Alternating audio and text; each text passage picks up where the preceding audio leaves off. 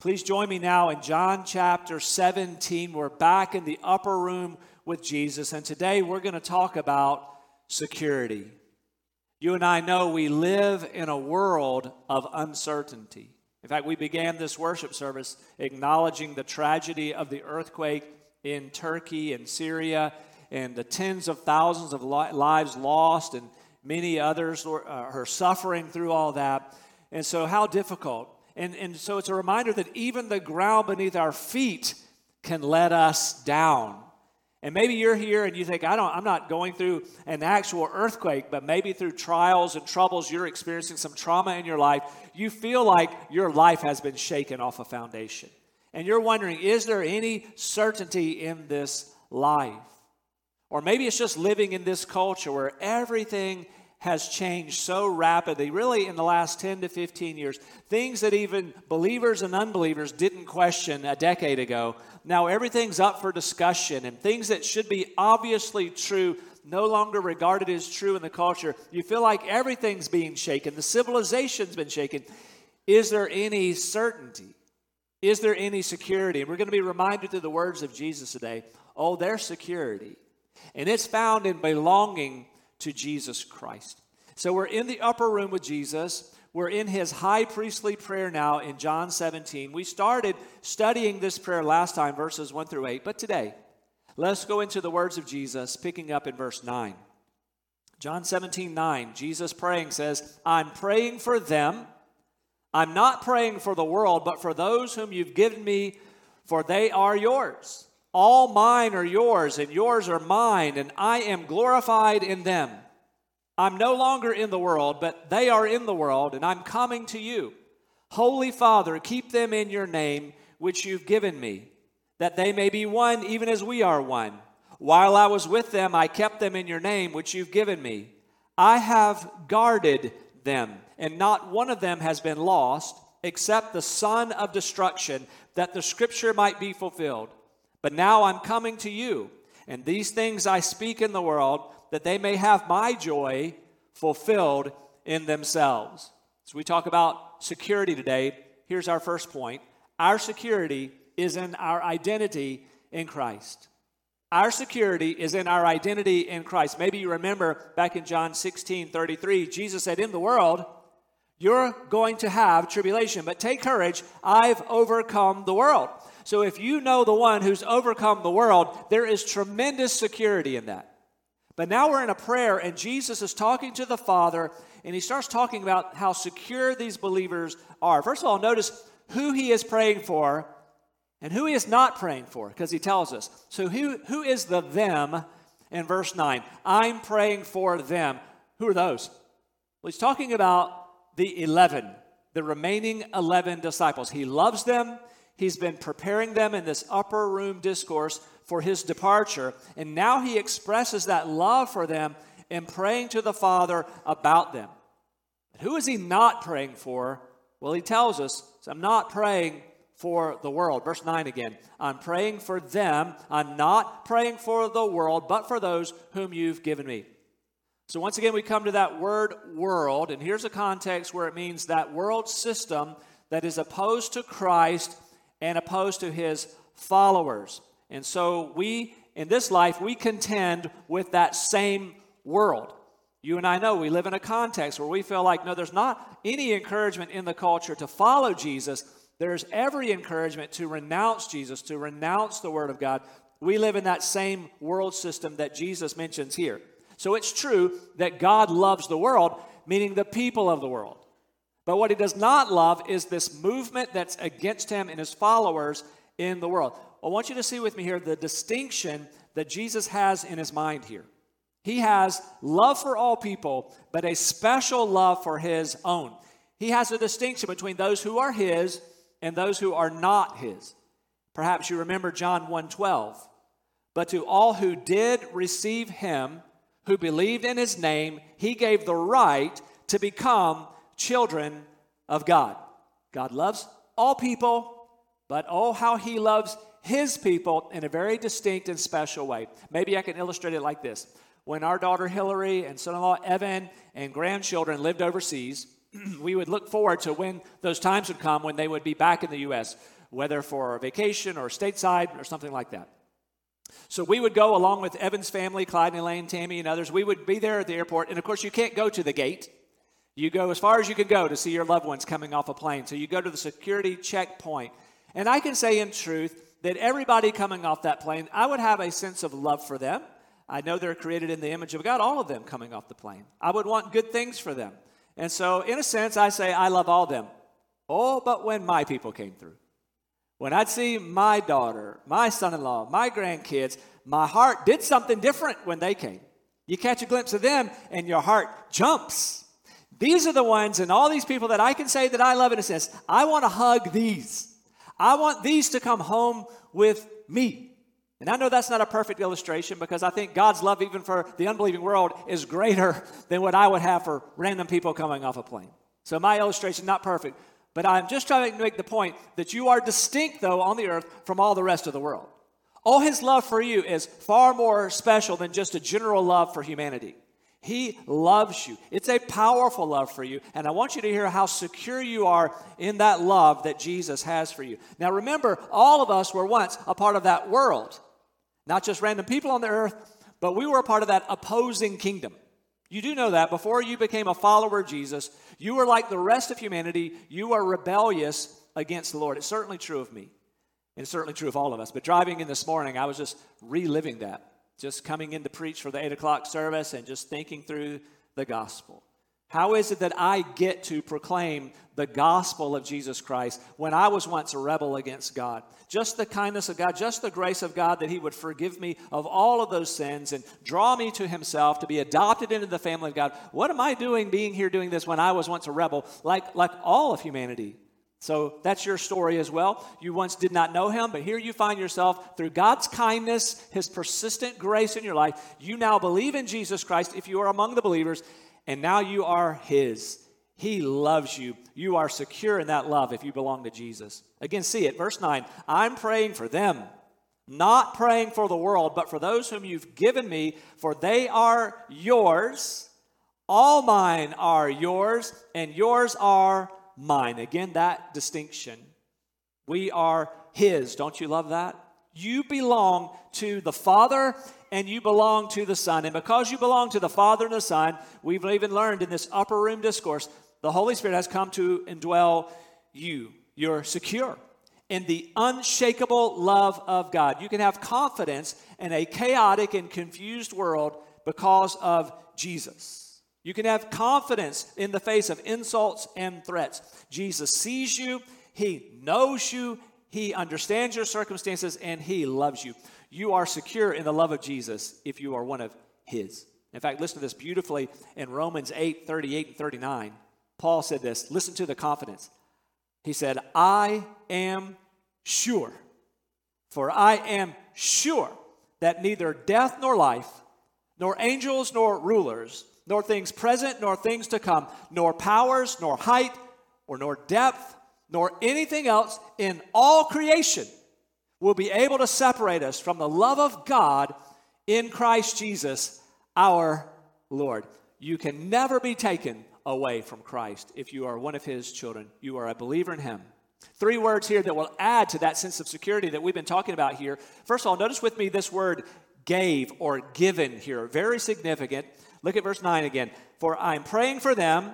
I'm not praying for the world, but for those whom you have given me, for they are yours. Same idea that we saw last time in verses 2 and 6. Look at verse 2 again.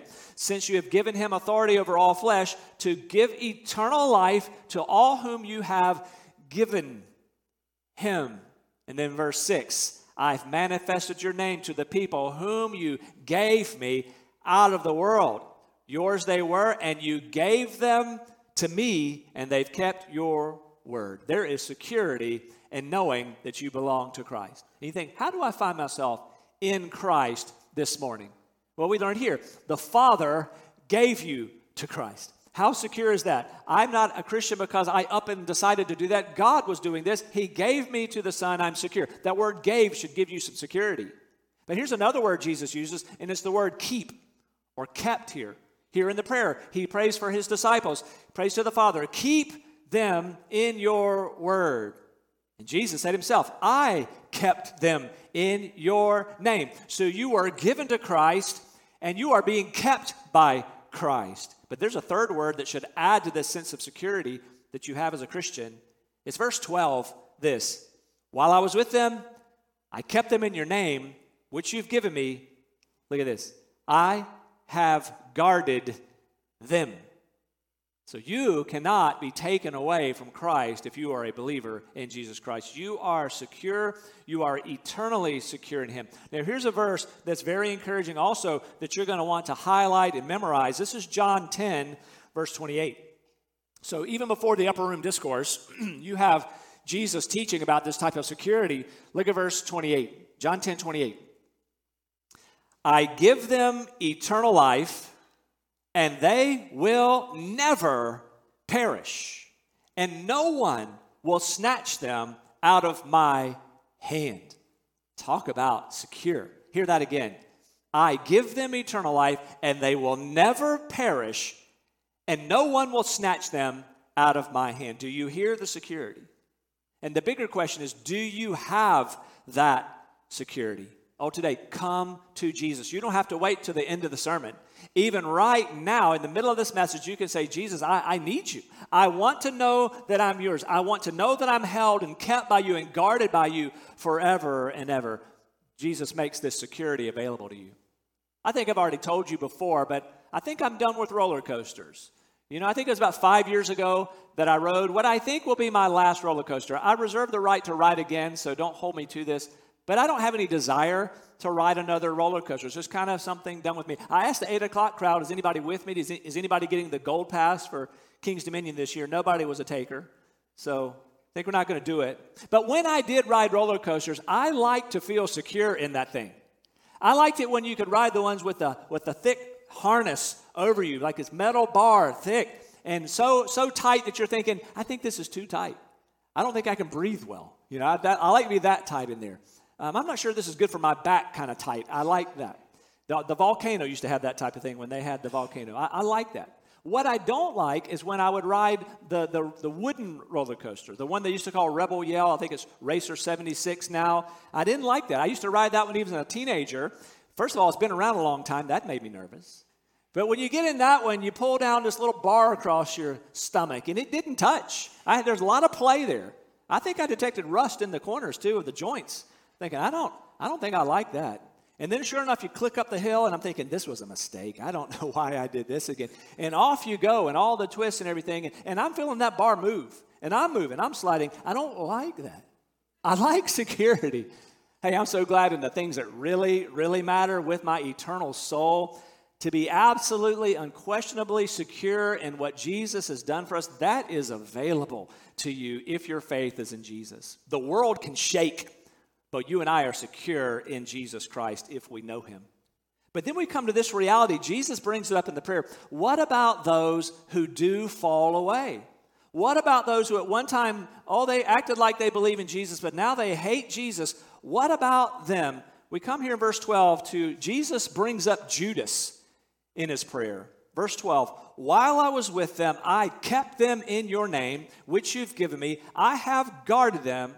Now this, and not one of them has been lost except the son of destruction, that the scripture might be fulfilled. Jesus brings up Judas, the betrayer here. Now remember, we've been studying this upper room discourse over a period of months. But this whole discourse, we're told, probably took about 5 hours. That's how long they were likely in the upper room, having the Passover meal, the Lord's Supper, washing of feet, all that was happening there, 5 hours. So Jesus had just dispatched Judas. Knew Judas was going to betray him. That just happened really, we can say, moments earlier. And now in this high priestly prayer, Jesus brings up Judas. So what about Judas? What about people who used to worship with us, used to go on mission trips with us, maybe went to camp with you, and they've now drifted away from any kind of love for Jesus?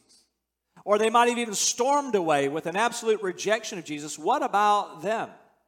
Did they lose their salvation? Could not God keep them also? So again, what about Judas? Was Judas one that Jesus couldn't keep, couldn't guard? He didn't keep secure? No. Judas never was one who belonged to Jesus. See how Jesus describes him here. He calls him the son of destruction. So the one lost one was Judas, who was never a believer.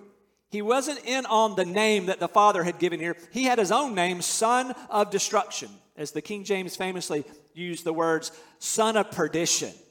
Now remember, Jesus had talked about him earlier in the upper room. In chapter 13, verse 18, Jesus talked about him knowing this whole thing that was about to happen. It says this, John 13, 18, I'm not speaking of all of you. I know whom I have chosen, but the scripture will be fulfilled. He who ate my bread has lifted his heel against me. I'm telling you this now before it takes place, that when it does take place, you may believe that I am he. So here we have Judas leaving, and Jesus is telling his disciples before it happens, I want you to know I'm fully aware. This isn't my plan failing. This is exactly how it was going to go. I chose Judas to be among the 12. I did not choose him for salvation, but he's among the 12 for this very purpose. In fact, Jesus even said, this fulfills Scripture.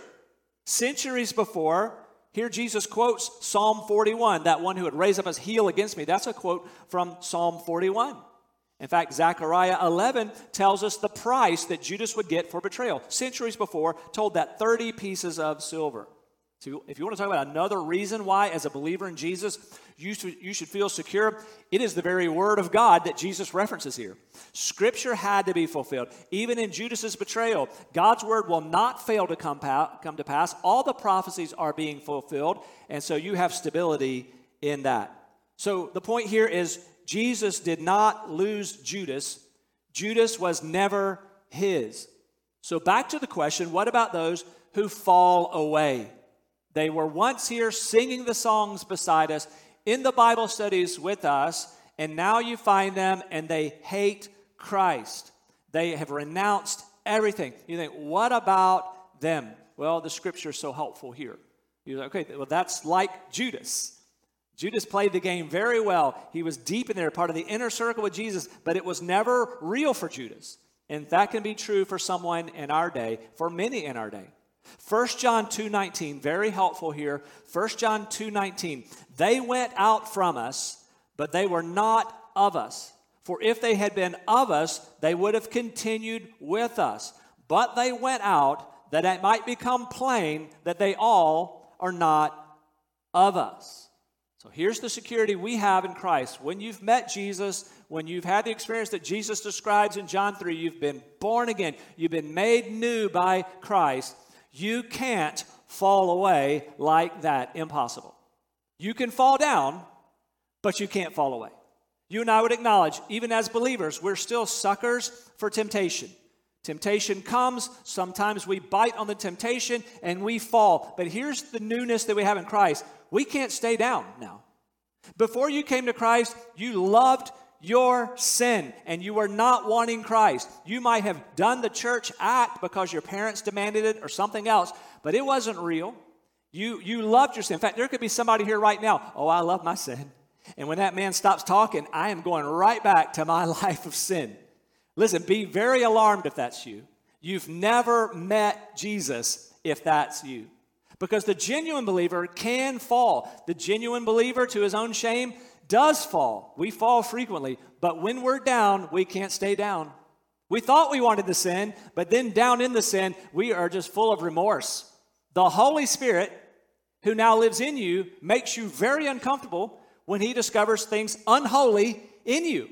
So you took the bait, you fell into sin, you're down, and you're miserable there. I thought this would make me happy. You pray prayers like this, Lord, I'm an idiot. What was I thinking? This was so foolish. I fell for that again. Lord, would you please forgive me? You have this longing to be restored to God, and you say, but I fail in the same way over and over again. Yes, sometimes we call the Christian life a joyful struggle. I'm falling down, I get up, fall down, but I'm tracking forward, I'm moving forward. But listen, this is different than the hypocrite. I'm just putting on the act. When I sin, I love it. I have a hypocritical heart. I'm contented in my hypocrisy. As long as nobody finds out for now, I'm just keeping up the act. That was Judas. That's the mark of one who never, ever knew him. By the way, some unsaved religious people, they will bail and they'll go find another church that will teach something other than this. So you might have a person say, well, I'm not giving up on Jesus. I just don't want your Jesus. I believe in Jesus. I just want a Jesus who's softer on sin than the one that the Bible talks about. Or I'm not done with church. I'm just done with a church like yours. I want to go find a church with a progressive take on morality, one that'll teach kind of what the culture's teaching. So I'm not done with church. I'm still a Christian and all that. I'm just going to take another direction here. Listen, that Jesus that you're seeking that's different than the biblical Jesus, he can't save you. He doesn't exist. That's idolatry. So I've told you some of the things that I do on Sunday mornings to get ready to preach, spend time in the Word, spend time in prayer. And then one of the passages I come to most Sunday mornings, certainly over the last year, is 2 Timothy 4, 1 through 5. And this is what I read to myself before I come here, and it's relevant to this. 2 Timothy 4, 1. I charge you in the presence of God and of Christ Jesus, who is to judge the living and the dead, and by his appearing in his kingdom, preach the word. Be ready in season and out of season, reprove, rebuke, and exhort with complete patience and teaching. Listen to this. For the time is coming when people will not endure sound teaching, but having itching ears, they will accumulate for themselves teachers to suit their own passions. And they'll turn away from listening to the truth and wander off into myths. As for you, always be sober-minded, endure suffering, do the work of an evangelist, fulfill your ministry. So some people might wander off. Okay, here's what I want. I don't want that Jesus that's revealed in the Scriptures. I don't want that one. I want to go find a Jesus being preached elsewhere that it's okay with me sinning. I want a Jesus who lets me be the Lord of my own life instead of him being the Lord of my life. Give me that Jesus. I want a Jesus who will let me be the vine and he can be a branch in my life rather than him being the vine and I'm attached to him. There is no Jesus like that. The person longing for that has never met Jesus. You would never pivot away from the Jesus who is, who saves, who loves you, who holds you secure. You'd never leave him if you've ever met him. You'll fall, but you won't fall away if you know Jesus. Well, we're just talking about security here. Knowing Jesus offers security, but notice this also. Knowing Jesus offers joy. Knowing Jesus offers joy. Look at verse 13. But now I'm coming to you, and these things I speak in the world, that they may have my joy fulfilled in themselves. Don't you love that Jesus wants your joy? So when you maybe today are contemplating, okay, I think I need to give my life to Jesus, don't think for a moment by making the decision to follow Jesus, you're giving up on happiness and joy. That's how it might be. Like, I think, well, I guess fun's over. Now I'm going to have a dreary life of drudgery now as a Christian. That's not what Jesus is calling you into. He's calling you to joy. He said, I want them to have my joy fulfilled in themselves. And this isn't the only place Jesus speaks like this. Even in the upper room, he's brought this up time and again. Here's John 15:11. These things I've spoken to you, that my joy may be in you, and that your joy may be full. Or John 16:20, truly, truly, I say to you, you will weep and lament, but the world will rejoice. You will be sorrowful, but your sorrow will turn into joy. And then John 16:22, so also you have sorrow now, but I will see you again, and your hearts will rejoice, and no one will take your joy from you. Verse 24, he says, until now you've asked nothing in my name. Ask, and you will receive, that your joy may be full. Oh, come to Jesus today to experience his peace, to experience hope, and to experience this joy that you've been seeking all of your life. And don't believe Satan's PR. So Satan has done a great job in the world convincing people that his way is the path to your greatest fulfillment. Throw off the Word of God, throw off this Savior, throw off this other Lord, and you do your own thing, and you're going to find happiness. Satan has presented himself as the one who's the ultimate one for your fun, and it's all, of course, a lie. It's all an illusion. Think about what Satan's trying to lead you into. He's trying to lead you into hatred and murder, into immorality and adultery, into stealing, into drunkenness and addiction, into arrogance, into self-centeredness. None of those things bring anyone any joy. Joy is found in Jesus. Today, repent of whatever else you've been chasing to try to find fulfillment. Turn from that and come to the Savior who says, I want you to have your joy full in you. But then one more point this morning, and it takes us back to verse 10. Notice here, Jesus once again brings up his glory. Verse 10, all mine are yours, and yours are mine, and I'm glorified in them. As the disciples of Jesus, we are here to give him glory. Jesus is able to speak about his 11 remaining disciples here, and he's able to say, they have been glorifying me. And they're certainly going to glorify me. After the resurrection, they're going to testify to him, and they're going to take the gospel throughout the Roman Empire. Oh, they glorified him. Listen, that is our mission as well. Last time we were together, we likened that glorifying him to shining a spotlight on him. And all of us, I hope this past week you've been thinking about that. I want to stay behind the spotlight and not seek to get in front of the spotlight. I want to shine the beam of glory on Jesus alone. I want everybody in my life to know Jesus is the great one. Jesus is the giver of life. Jesus is the giver of joy. I want to shine the light on him. In fact, that's the most loving thing you can do in your life, is to point other people to the greatness of Jesus. Is that true of you?